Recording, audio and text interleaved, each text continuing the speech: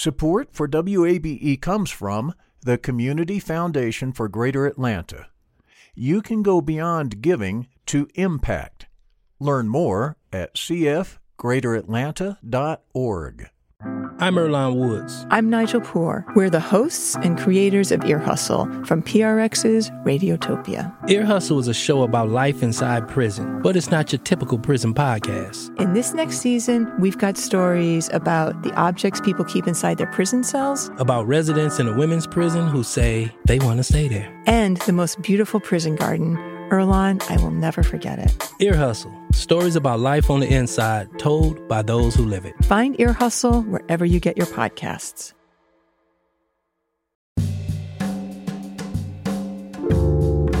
Cloudy skies. Welcome to this Friday edition of Closer Look. I'm Rose Scott. Now, coming up in just a moment, Georgia State University President Dr. Mark Becker shares why he's leaving after 12 years.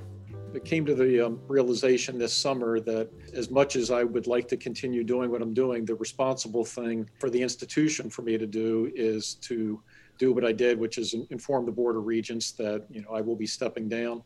That conversation is just moments away. But first, Georgia has surpassed 300,000 confirmed cases of the coronavirus. That's according to the State Department of Public Health. To be exact, there are 309,003 COVID-19 cases right here in the state. And there are 27,054 hospitalizations. Of those, 4,945 are ICU admissions. 6,474 Georgians have reportedly died due to the coronavirus. And in the past 24 hours, another 55 people. Now, current trends show COVID-19 cases are spiking among people aged 18 to 22. Chattahoochee County, which contains much of Fort Benning, remains the top county nationwide for new cases per capita. This has been happening in the past 14 days.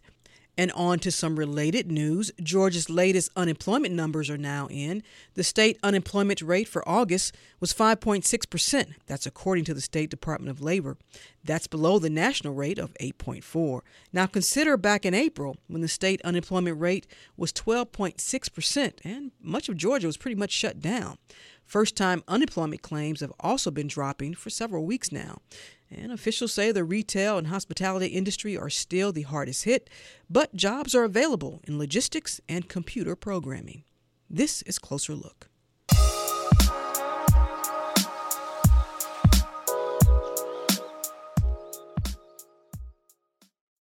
Closer Look continues now here on 90.1 WABE, Atlanta's Choice for NPR. I'm Rose Scott. Georgia State President Mark Becker will leave his position at the end of this academic school year. That'll officially be June of next year. He's been Georgia State's president for the past 12 years. The university has transformed in many ways under Becker's tenure, which began in 2009. For example, enrollment has increased, graduation rates, and even total number of graduates. And Georgia State University is a leading research institution. Also, in 2010, the Georgia State football era began. You look around the campus, new buildings, even a new stadium.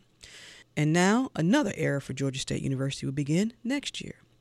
But until then, joining me now to reflect on his time is Georgia State University President Dr. Mark Becker. As always, thanks for taking the time. I really appreciate it. Rose, it's always a pleasure to be with you, and thank you for having me. When we spoke earlier this year, as our conversation ended, I asked you this. And how long do you want to be Georgia State University's president? Well, that's not a question I actually sitting around thinking about. Yeah. It's, when I came here January 1, 2009, people said, well, he'll be gone in 3 years. And after 3 years, they said he'll be gone in 5 years. So now they say he's been here 11 years. He'll be gone any day now. That's, I love what I do. I love this university. I love the people associated with this university, faculty, staff, students, alumni, our partners. And so, as long as this work is still fun and rewarding, I think you'll see me still here. Well, President Becker is serving as Georgia State University's president. Is it no longer fun and rewarding? No, it's still fun and rewarding. It's certainly this year of a pandemic is challenging. But I would say that, everything I said in that time was true and accurate and remains that way. I think what's different is during this period is reflect back on the period of where we are and where we're going. It's really become abundantly clear to me that as I think you so graciously said in the beginning, we've done a lot of things in the last 12 years. Mm-hmm. At the same time, periodically a university needs to take a deeper look inside itself and look to its future. And it's time for our next strategic plan. The strategic plan that we adopted in 2011 is coming to a completion, and it's time for a new strategic plan. Likewise, we were able on my watch to conduct the largest capital campaign ever in the history of the university, only the second one ever done. It's time to start thinking about that as well. And both of those undertakings are literally a decade's worth of work, beginning to end. And it came to the realization this summer that as much as I would like to continue doing what I'm doing, the responsible thing for the institution for me to do is to do what I did, which is inform the Board of Regents that I will be stepping down. And it's time to look for the next president, because the person who does the next strategic plan and plans the next capital campaign also needs to be the person that takes it through to fruition.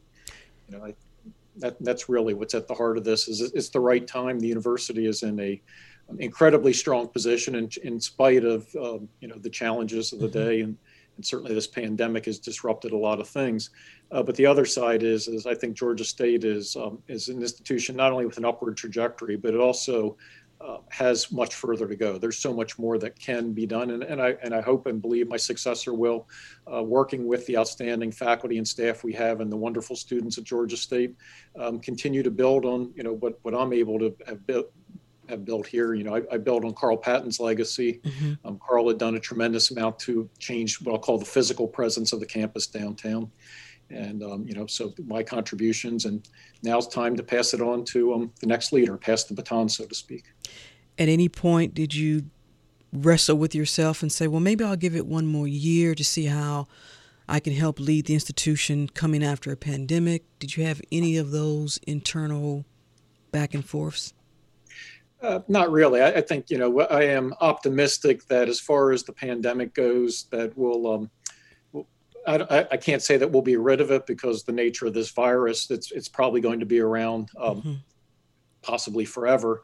The other side of it is by next summer, we'll have probably multiple vaccines, and we'll be well on our way to knowing how to live and function at a much higher level than we even are today with this virus. And there will be future viruses. That's part of my background is public health. Mm-hmm. And there always have been, there always will be viruses. And in a world where there global transportation, global travel, and industrialization and population growth is what it is, the spread of viruses is not going to diminish. It's going to increase, as we've seen with including going back to 2003 with the original SARS, so to speak, and then MERS, these coronaviruses, mm-hmm. as well as influenza and other viruses. So to go back to your point is, there's never a perfect time. There's never a time when you can say, okay, today this is exactly it. But as I looked at my responsibility, my commitment to this university that I so dearly love, is that next year, the world should be in a place, and I certainly have every expectation to be in a place that there will be a higher degree of normalcy. It won't be what it was in 2019, but it's also not going to be what it is today. You mentioned the Board of Regents. What have been the benefits and challenges of leading an institution of higher education within a state system like the University System of Georgia? Let's start with the benefits. Well, I think the benefits are that you have the benefit of having a system where you actually have colleagues that you can work fairly closely with. And so particularly during this pandemic period, my colleagues at Georgia Tech, at UGA, at Kennesaw, at Augusta, are people that I speak to on a regular basis. And there's a lot more sharing than takes place, I would say, in states that are a little more disjointed or have separate boards. So I think that's been one. Another part I would say, which is very unique to Georgia and something that some people I think take for granted, is the state commitment to what I'll call the physical infrastructure. The state of Georgia routinely invests in its campuses and its institutions, which is not true in many of the states I've been in. And so there is this ability to speak as one entity and to have a relationship with the state government that has allowed us to build buildings and to, as the campuses have grown, the ability to do that. It also, there's some opportunities for some economies of scale for some of the smaller institutions, perhaps less important to Georgia State or Georgia Tech or UGA or Kennesaw, but some of the smaller institutions in the state literally don't have the human capital resources or the financial capital to be able to do some of the things that we're able to do as a system in terms of technology and software upgrades and systems. They would be completely handicapped. And so to be able to operate at a system level is a tremendous benefit, particularly for some of the more regional institutions in the state. What about the challenges? Because you've had to, from writing an opinion piece to publicly speaking out against some policies within the system over the years. I strongly remember the guns on campus being one of them. What have been the challenges about being within the system? Well, I don't think being in a system that's those challenges are really political. They're not system challenges. I mean, if I was a separate freestanding, or if Georgia State were a separate freestanding institution and I reported to a board that was only Georgia State, those issues would still be there. They would not be different. I think the trick is within a system, you need to coordinate messages. There's you don't get off the reservation, so to speak. And that the board is for 26 institutions, not for one. But even if it's for one institution, the challenges and the issues are still the same. I want to back up, President Becker, and allow you to take that a little further when you said you don't get off the reservation. What do you mean by that? I have a very clear way of thinking about the role and responsibility as president of a public university. First off, I am a registered independent. My role is not to be a public spokesperson for political issues. My responsibility, first and foremost, every day is to Georgia State University to make sure that the students get the best possible education we can deliver, and that the faculty and the staff are supported in the work that we do, both in education and research. That's my responsibility, is to take care of that institution. There are times and there are individuals who think the job of the president is to express their personal views on a variety of issues. And my view is, if it's a Georgia State issue, that's my job. But if it's not a Georgia State issue, I should keep my personal opinions to myself. That's not the president's role. And sometimes people get confused about that. Were there any system challenges then that you felt were an issue during your time as president? I would say that there's always challenges. Every president is challenged. And if you look at the average tenure of a university or college president, these are hard jobs, and there are always going to be challenges. But I don't think there haven't been any challenges that we haven't been able to work our way through. You mentioned the strategic plan, but were there any initiatives that you set for the institution that either won't be completed or may even dissolve with your leaving? I don't see anything major that I'm concerned about dissolving. I think, the institution, when we started our strategic planning process in 2010, I was very clear from the beginning that if you want to do something really substantive, you have to pick a few things and focus on those. So pick the things that are most important, the things that matter the most. And as you well know, because we've talked about it over the years, our student success work was right up front and center. But our research and our scholarship and other things are front and center. I think there's still more work to do, particularly around how Georgia State is a major resource for Atlanta and for Georgia. We had an urban initiative in the strategic plan. I think that you will see some, I anticipate that the faculty, the staff, the next administration will, as they reflect on where we've come, look at, how do you continue to build on that? Because there's still so much more to do there.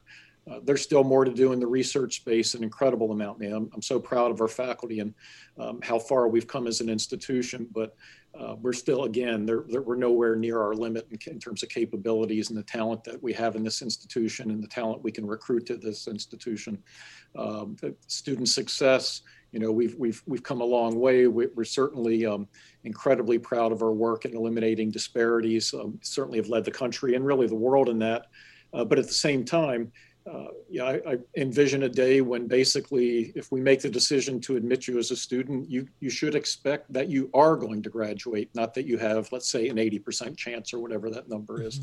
And so there's so much more to do, and I'm excited for the institution and its future. And I'm particularly pleased to be able to go out with the institution incredibly healthy and enjoying a lot of positive momentum, even in the period of a pandemic. Because what you want is for the institution, when you take on new leadership, not for them to come in and clean up messes or to recover from bad times, but to basically take what is there and build on it for better times still. When we spoke, I think just less than 2 months ago, speaking of recruiting talent, and we talked about the calls for the implementation of new practices and policies to bring about greater diversity and inclusion, specifically a more diverse faculty. What is your hope that will be embraced by the incoming president? I don't think that's in doubt at all. That work is underway and it will continue. I don't know any president sitting right now, and I can't anticipate anybody that will become a president who would not embrace and take that work further. I can actually tell you that one of the standard questions in interviews for presidents, and it has been for a long time, is what is your commitment to diversity? So, that question is going to be asked of the candidates with I can say that with a high degree of certainty. I won't be in the room. I won't have the opportunity to ask it because that's not my role. That's the responsibility of the board and the search committee they will appoint. But you're not going to attract anybody to a presidency, and certainly to the presidency of Georgia State University, that's not committed to that work. I just can't believe that would happen. Well, you think about the minority, and that's the best way to assess this. When you think about the minority makeup of university and college presidents in this nation, it's still right under maybe 15%. Your thoughts on if they could make sure that, and I know folks may have an issue with this, but to ensure that there will be a diverse group of candidates in that pool, women, people of color, Black folks?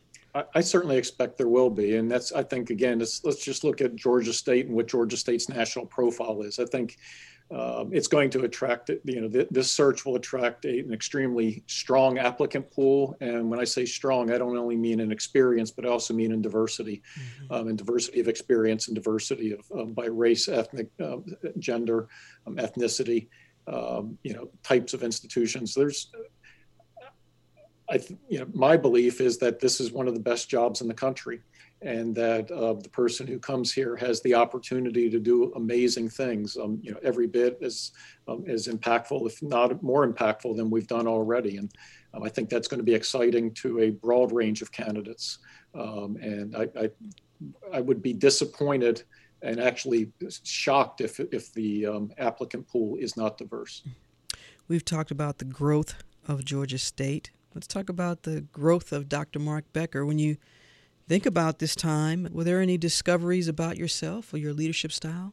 I don't know about discoveries, but you do grow. Meaning, when I came into the role, I'd never been a president before. I'd certainly spent a lot of time around presidents and saw what presidents do, so to speak, and the types of challenges, as well as the sorts of fun things that presidents do. And, so I would say, I've grown as a person, grown through experience, grown, you learn from your mistakes and you build on your strengths. That's important. I think probably the most important thing that I've learned is in these last few days, I've been reflecting on this as colleagues have reached out to me is, if we've had any success under my tenure, there's never one thing. And you and I've talked about a variety of issues over the years where there's never one thing. But I think what's been really important for me to be able to do what I've done and what we've done is recruit outstanding people and then have the good sense to listen to them. And so I think that to be a successful university president in this day and time, and probably at all times, is you need to surround yourself with really good people. People who not only have knowledge of that you need, but also have the character to share your commitment, share the values of the institution. And you got to get the match between the values of the president and the values of those people with the institution, because, there's institutions have their own sort of heart and soul, if you will. And Georgia State certainly is a very special place in that way. But then it's not only good to recruit them, but you got to listen to them. You have to, have the good sense to listen. And you will find times when you've got really good people who don't all agree. And so, that's one of the other things you learn as a president is there's tough decisions that have to be made. These are very public roles. But when you make those decisions, you have to make them for the right reasons. You have to be able to stand behind them. But you have to have listened to all the different, perspectives that were presented. And so I think I've grown and I've learned through these years how to do that, how to hire good people and how to listen to them. New chapters are great. That's what I always say. What's next in the Mark Becker Book of Life? Well, it's Mark's staying in Georgia for the foreseeable future, working on various ideas. I've got ideas, but I don't have a script for the next chapter. I have a rough outline. And for me, that is very exciting. If you look back at my tenure as president, I think you would see that I'm very comfortable with change. I realized early in my career that if you really want to do something impactful, so not just be a caretaker or just make sure the trains run on time, but actually lead real and substantive change, you have to be comfortable getting outside your comfort zone, and this job, forces you to do that. And so as I go to the next chapter, I will once again step outside my comfort zone I can't tell you today, and it's been a surprise to many people. I'm not leaving to take another job per se. I'm not a candidate for any jobs. I'm not pursuing any job. As I said in the announcement, is going to take my educational leave, use that time. But Mark Becker is not going to disappear from the world. He's not going to go off and sit in a rocking chair and think about the good old days. I still have some energy left in me. I still have some ideas. I still have some ways that I think I can add value to this world and help make the world a better place. And I will do that, but I can't tell you exactly how today. So you'll be in Atlanta still, or? Yeah, I will be in Atlanta and I'll probably spend more time in the North Georgia mountains as well. One of the ways that I keep myself sane is I like to ride my bicycle as hard and fast as I can, and I prefer riding up mountains. So I'll spend a fair amount of time up in the North Georgia mountains, going up and down those on my bicycle, as well as doing some hiking. But I'll still be in the Atlanta area, and I'll find ways to, as I said, add value. And I remember a few years ago, didn't you and a team of folks from Georgia State, didn't y'all climb like Mount Rainier or something like that? Yeah, so I've led two Georgia State mountain climbing trips. One is we took a group of students to climb Mount Baker in the North Cascades in Washington. And then based on the popularity of that and what I'll call demand or requests from faculty and staff, led a faculty, staff, and alumni group to go out and climb Mount Rainier. And I've done some high altitude climbing in Peru, as well as Mount Kilimanjaro, as well as I've climbed in Alaska. And so,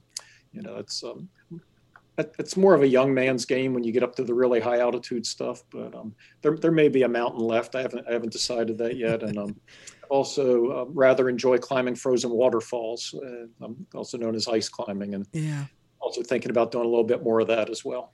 Wow. Well, make sure you have a GoPro somewhere on you so we can see this. Georgia State University President Dr. Mark Becker, leaving at the end of this academic school year. President Becker, thank you for always being so accessible. Best of luck to you.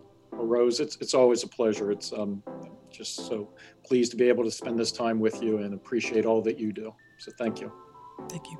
Take care.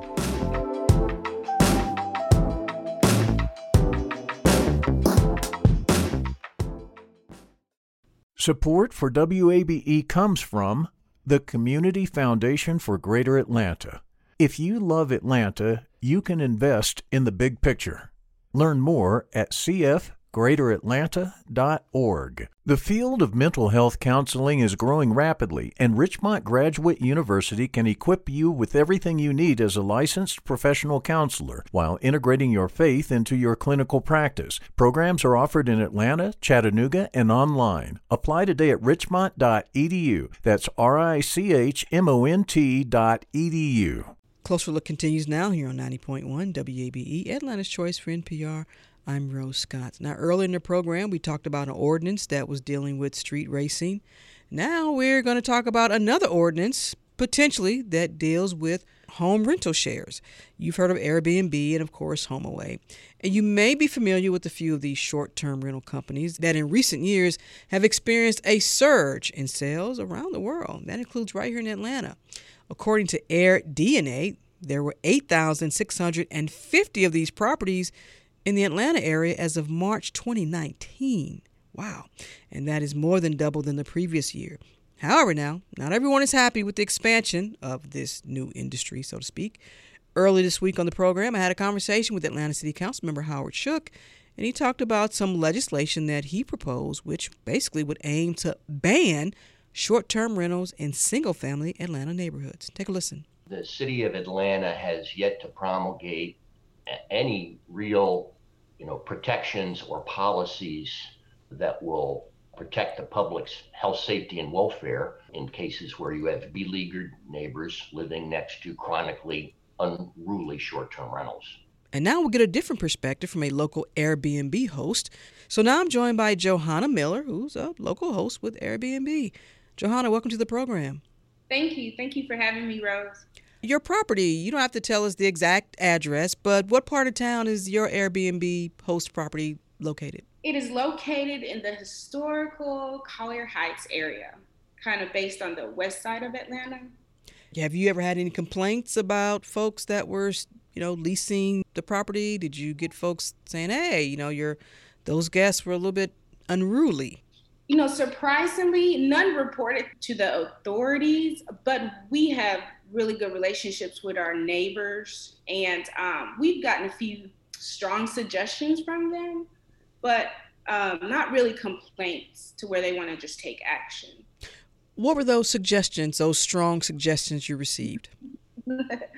One of them was we had a large gathering, kind of like a family reunion, and some of the guests were kind of blocking their driveway. Mm-hmm. And they understood that we did do Airbnb, and they just suggested that, hey, could you have your guests move their cars? And immediately we were able to tell them, because one, we live on a premises, which is kind of a unique situation.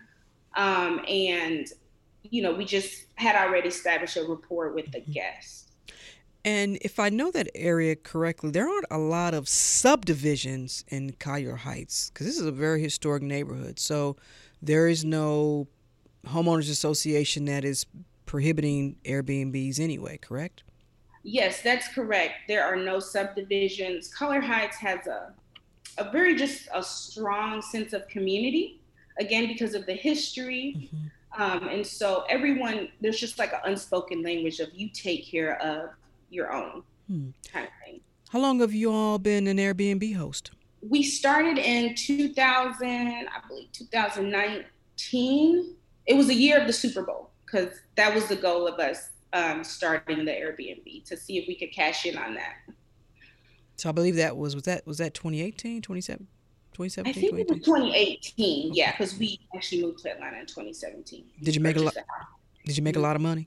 It was kind of a flop. What? You were too far from the action. Yes, and you know what? It wasn't hyped up like it should have been. And we covered the cost of starting the Airbnb, furnishing it, and things of that nature. Well, how's the experience been as a host, and also in terms of the profitability of it? How's it been for you and your family to have this, I won't call it a side gig, but I mean, it adds to your income? Oh my goodness, it has become such a viable source of income for us. It literally has revolutionized just our way of life. It's just been an upward trend. We definitely depend on it for our main income so that we're able to, not to sound too cheesy, but to follow our dreams. My husband runs a nonprofit here in Atlanta, and it's in its budding stages. And so, you know how it is, we're a nonprofit. You don't have a lot of money starting out. And I'm a teacher. I'm a school teacher. So Airbnb has been our main source of income, has definitely fed a lot of bellies and just provided in very surprising situations, like the birth of our daughter, Surprise Joy, who came in December of last year. Well, congratulations on that. Thank you. I get kind of emotional because it just really just allowed just awesome flexibility for us as a family. So now during this pandemic, there was, I guess, a period of time where y'all didn't have any guests. Are y'all able to rebound now? Are you having folks book your Airbnb? We have been able to rebound. Let me tell you, it was definitely a scary time. I mean, it started in March, and then from March all the way to the end of May, everybody canceled. And we were a pretty popular house, 6 miles from the city, very cozy. So it was very attractive to guests. But yeah, once the pandemic happened, everyone canceled. We were kind of like, what are we going to do? Thank God we had a little bit of savings, and Airbnb was able to offer their Superhost grant program that was available to basically us, our criteria. We depended on it as a viable source of income, and we'd been a tenured Superhost for a while. So we qualified for that, and Airbnb was able to kind of get us through that hump, the actual administrations. And so Now let me ask you this. Are many of the folks who rent your property, or is it for one event, or are they staying for, a few days? Mainly, it's a few days. We've had a few gatherings from people who want to meet their family in the city. And they just need a central meeting spot or an intimate setting. But mainly it's just a couple of days. Mm-hmm. So when you heard that Atlanta City Council member Howard Shook was proposing this legislation that would ban these short-term rentals in most residential neighborhoods, the reason was because there were too many complaints about the noise and disrupting the neighborhood. What'd you make of that? Well, at first I was definitely frightened. I was very scared because, again, this is our main source of income. In a way, it allows and funds our dreams. My husband has a nonprofit, and it's in its budding stages. So we're not making a lot of money or still kind of fundraising. And so, hosting has been our main source of income. So just thinking that this could possibly be shut off makes me really scared and a little bit sad. But at the same time, I'm also surprised because I'm just surprised at the extreme course of action, especially for many of us hosts who are responsible. And we use our best practices here to provide a hospitable place for our guests while keeping everyone safe. But then towards the end, because I also listened to the interview of Councilman Howard Shook, I was feeling a little hopeful that there was some space for compromise. So that's how I feel. In other words, you don't want to punish the entire host for what they would call a few bad actors, is what you're saying. Exactly. It's kind of like don't throw the baby out with the bathwater kind of thing. Like I think there are a lot more responsible hosts who just try their best to, protect their investment as compared to people who just don't care or just want to make a quick buck. And how do you vet the guests? What's your process? My process for, in a sense, kind of pre-screening guests is one, communicating way ahead of time. Just kind of seeing what their intentions are for their visit, while remaining friendly, but and then as they communicate with us, then I'm able to determine if this is a good fit or not. And then from their responses, we will decide it's called a pre-approval. We'll decide if we'll approve them for the reservation. But mainly communicating. I mean, at the end of the day, I mean, this is a relationship you're having with people. One, strangers that are coming to your home. So you want to get to know them. So let me ask you this. You said you hope there's a compromise in this. What are your other fellow Airbnb hosts saying? I imagine there's a lot of conversation in those chat rooms y'all have. Yes, it's definitely starting to rev up all those conversations.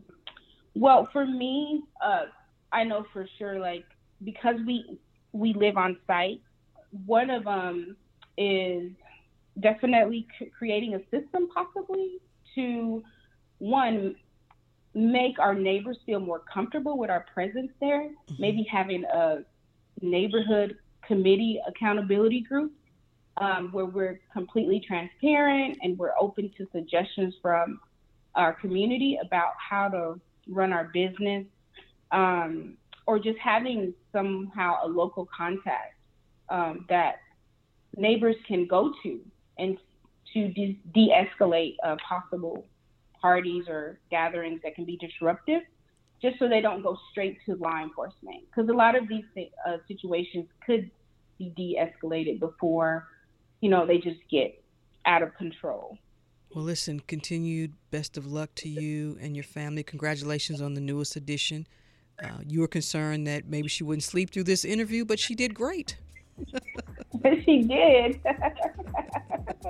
Yes. Johanna Miller, thanks so much. I appreciate you taking the time and giving your perspective as we continue to talk about what should happen with these short-term rentals like Airbnb. And we want to hear from you out there in the community. What do you think should happen? Should there be an ordinance that bans short-term rentals like Airbnbs in residential neighborhoods? Send me an email, rose@wabe.org. Johanna, thank you so much for taking the time. I really appreciate it. I appreciate you. Thank you, Rose.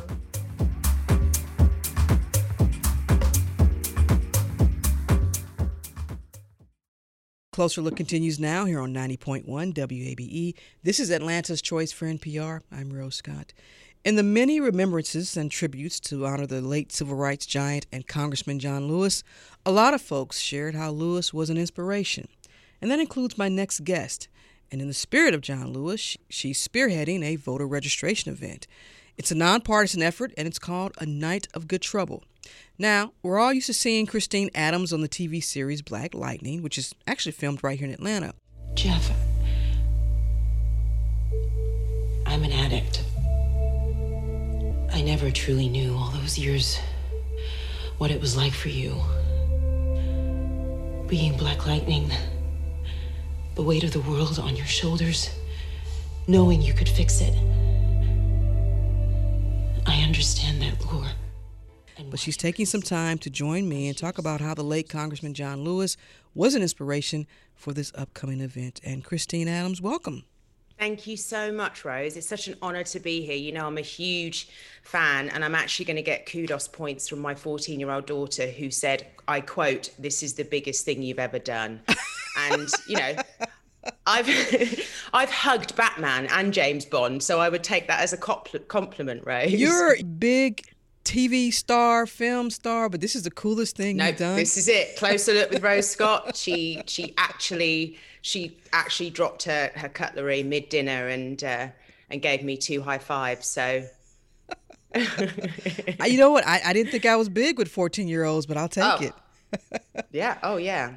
Let's begin there. Well, first, let's get a little update. Obviously, we were going to talk about the late Congressman John Lewis, but for the fans of Black Lightning, they want to know, y'all going to be coming back right now. Are you filming? We're in this pandemic, so folks want to know. Yeah, well, I'm happy to report that we are going back to work. Within the next month or so is what I've been told. I know obviously all the protocols will be changing and they have to put all that into place, and it's going to take a little while, but we've got some productions down here already up and running, so I'm confident that we'll be back on the air. I'm hearing January 2021, so not too much longer to wait, you guys. Wow, and a big fan of Black Lightning. Christine, let's talk about this night of Good Trouble, but let's begin with your thoughts and reflections on Congressman John Lewis and what he meant to you. Yeah, I mean, obviously, Rose, I don't have to tell anybody in Atlanta about the significance of John Lewis. You know, he was my congressman here in the 5th District, and also a big fan of Black Lightning, came to the set several times.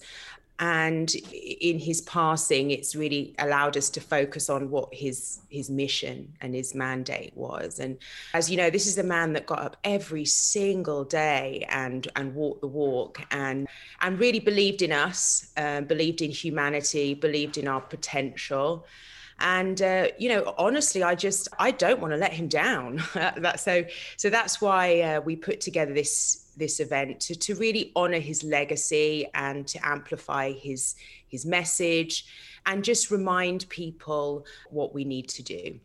You told me in a previous conversation you were so excited because you are now also a U.S. citizen. That's correct, Rose. I just became an American citizen in November last year. Wow. What was that moment like for you? You know, it was emotional. I mean, it really is emotional. I've been in America for 17 years. I lived on the West Coast for 14 years, moved to Atlanta 3 years ago. I really do love Atlanta. I think it's such a special place. I think it's so unique in the sort of landscape of America. I think it's so rich in history, culture, arts. I'm not surprised that the entire filming community is coming here at all.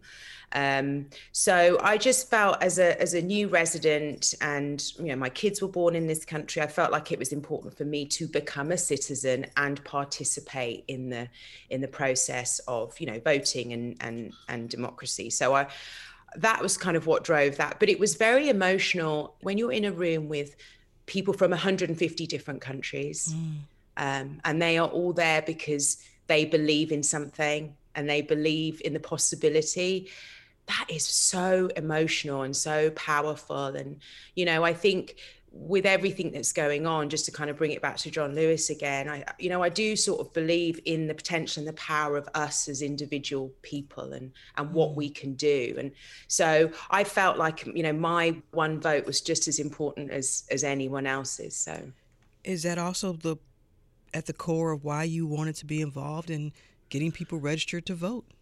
Yeah, I mean, I think, you know, it's been a difficult year for so many reasons, for so many people, you know, everyone's struggling. And I think I certainly have felt like it's been hard to focus on what's important. And I think, again, with the passing of John Lewis, it really sort of gave me a sharp focus on what was important and what was important to him. And I think with all the chatter and all the noise and everything that's coming at us, I just wanted to kind of do something that was, you know, empowering, but also very singular, and really just encourage people to use their voice and use their power. You know, it's the one thing we can do as citizens right now. So it just felt like it was an important thing to be part of. Could you ever imagine that you would be part of a civic engagement movement? No, actually, not at all. This is not how I sort of imagined my time in Atlanta was going to go. But obviously 2020, whole new world. But I think just when I look at the life and the legacy of John Lewis, this was a man who got up every single day for over 60 years and fought for what he believed in. You know, he said, if you see something wrong, do something. And I feel so compelled by that message. I'm so in awe and admiration of you know, anybody that goes out there and fights the good fight. But John Lewis was extraordinary, because I'm not sure how you do get up every day and keep going, but he did. So I feel like the least we could do is just keep on walking. You know, that's really all he wanted us to do. You know, you walk and everyone will walk with you. So this is a people-powered revolution. And if people want to join us, then great. If they want to tell their friends, then great. I just want people to know that, you know, we all have the power to do something. Let's talk about A Night of Good Trouble, which not that this is what draws me in, but when I saw dinner and a movie, and you know, obviously, and also because, you know, we are in this pandemic. So how will you all be able to pull this off? You know, it's there's definitely some logistics involved. We are collaborating or co-hosting with the Atlanta Film Festival.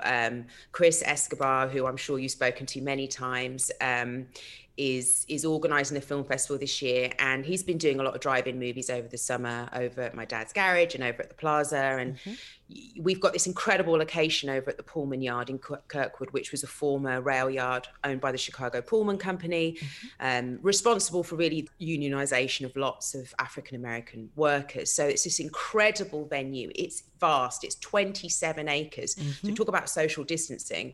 So we have the space and the capacity to bring in over the course of the evening safely 100 cars. And there'll be 2 screenings, one at 7:15, one at 9:15, and we will have, you know, restaurant vendors, some of the best restaurateurs in Atlanta. We've got 8 Arm who have just confirmed. We've got the Octopus Bar. We've got Abby Singer. They will be there, and we'll also have a poster art show curated by local artist Fabian Williams. So. We're really excited, and because of the space, and if anyone's interested, they can go online, they can look at the Pullman Yard and what it looks like.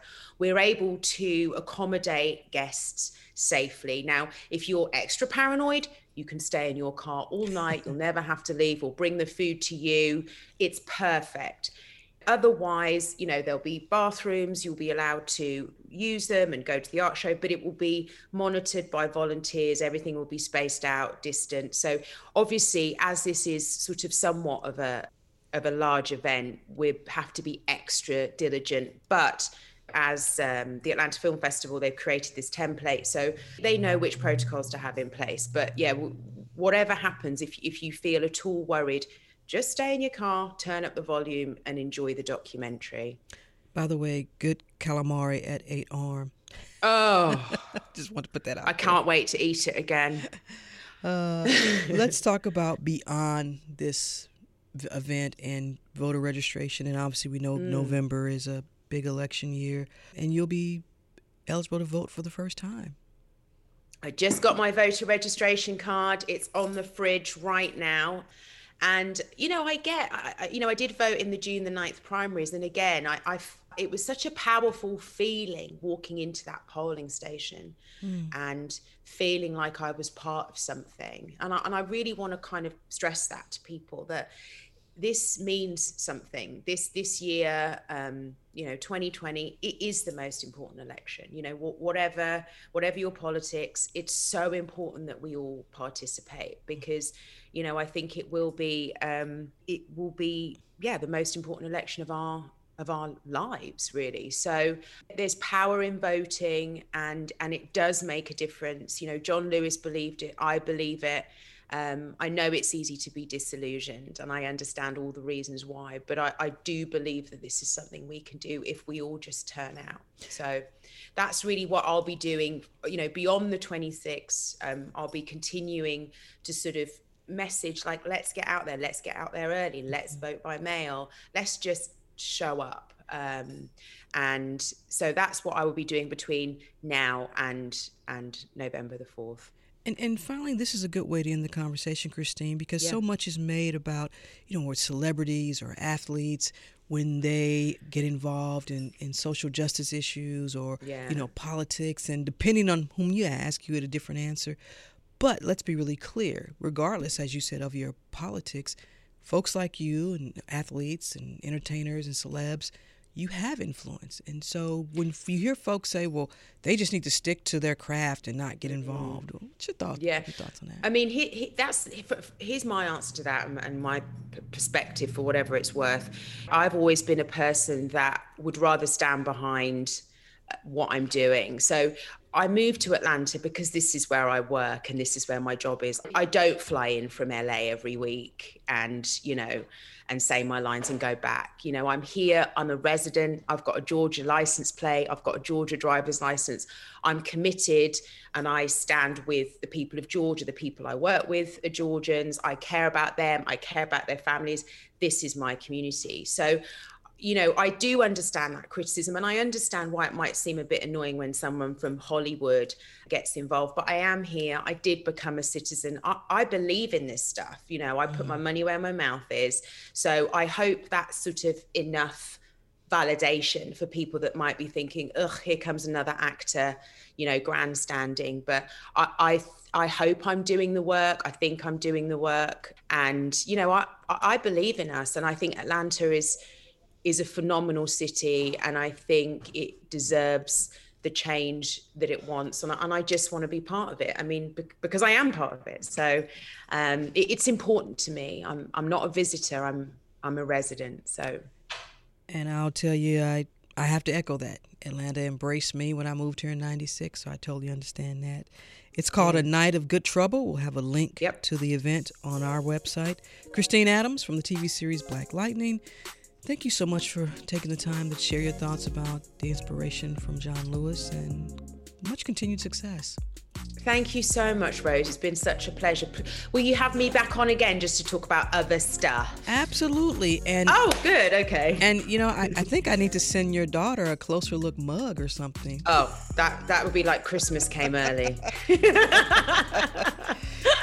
Oh, I really appreciate it, Christine. Best of luck to you. We can't wait for Black Lightning to come back. Thank you so much, Rose. All right. Thank you, Christine. I appreciate it. That's it for this edition of Closer Look, which is produced by Grace Walker and LaShawn Hudson. Our engineer is Shelley Canavy.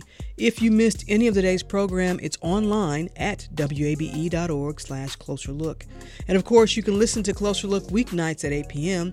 and listen whenever you want, because Closer Look is now available as a podcast. Just visit NPR One or your favorite streaming app and subscribe. This is 90.1 WABE, Atlanta's Choice for NPR. I'm Rose Scott.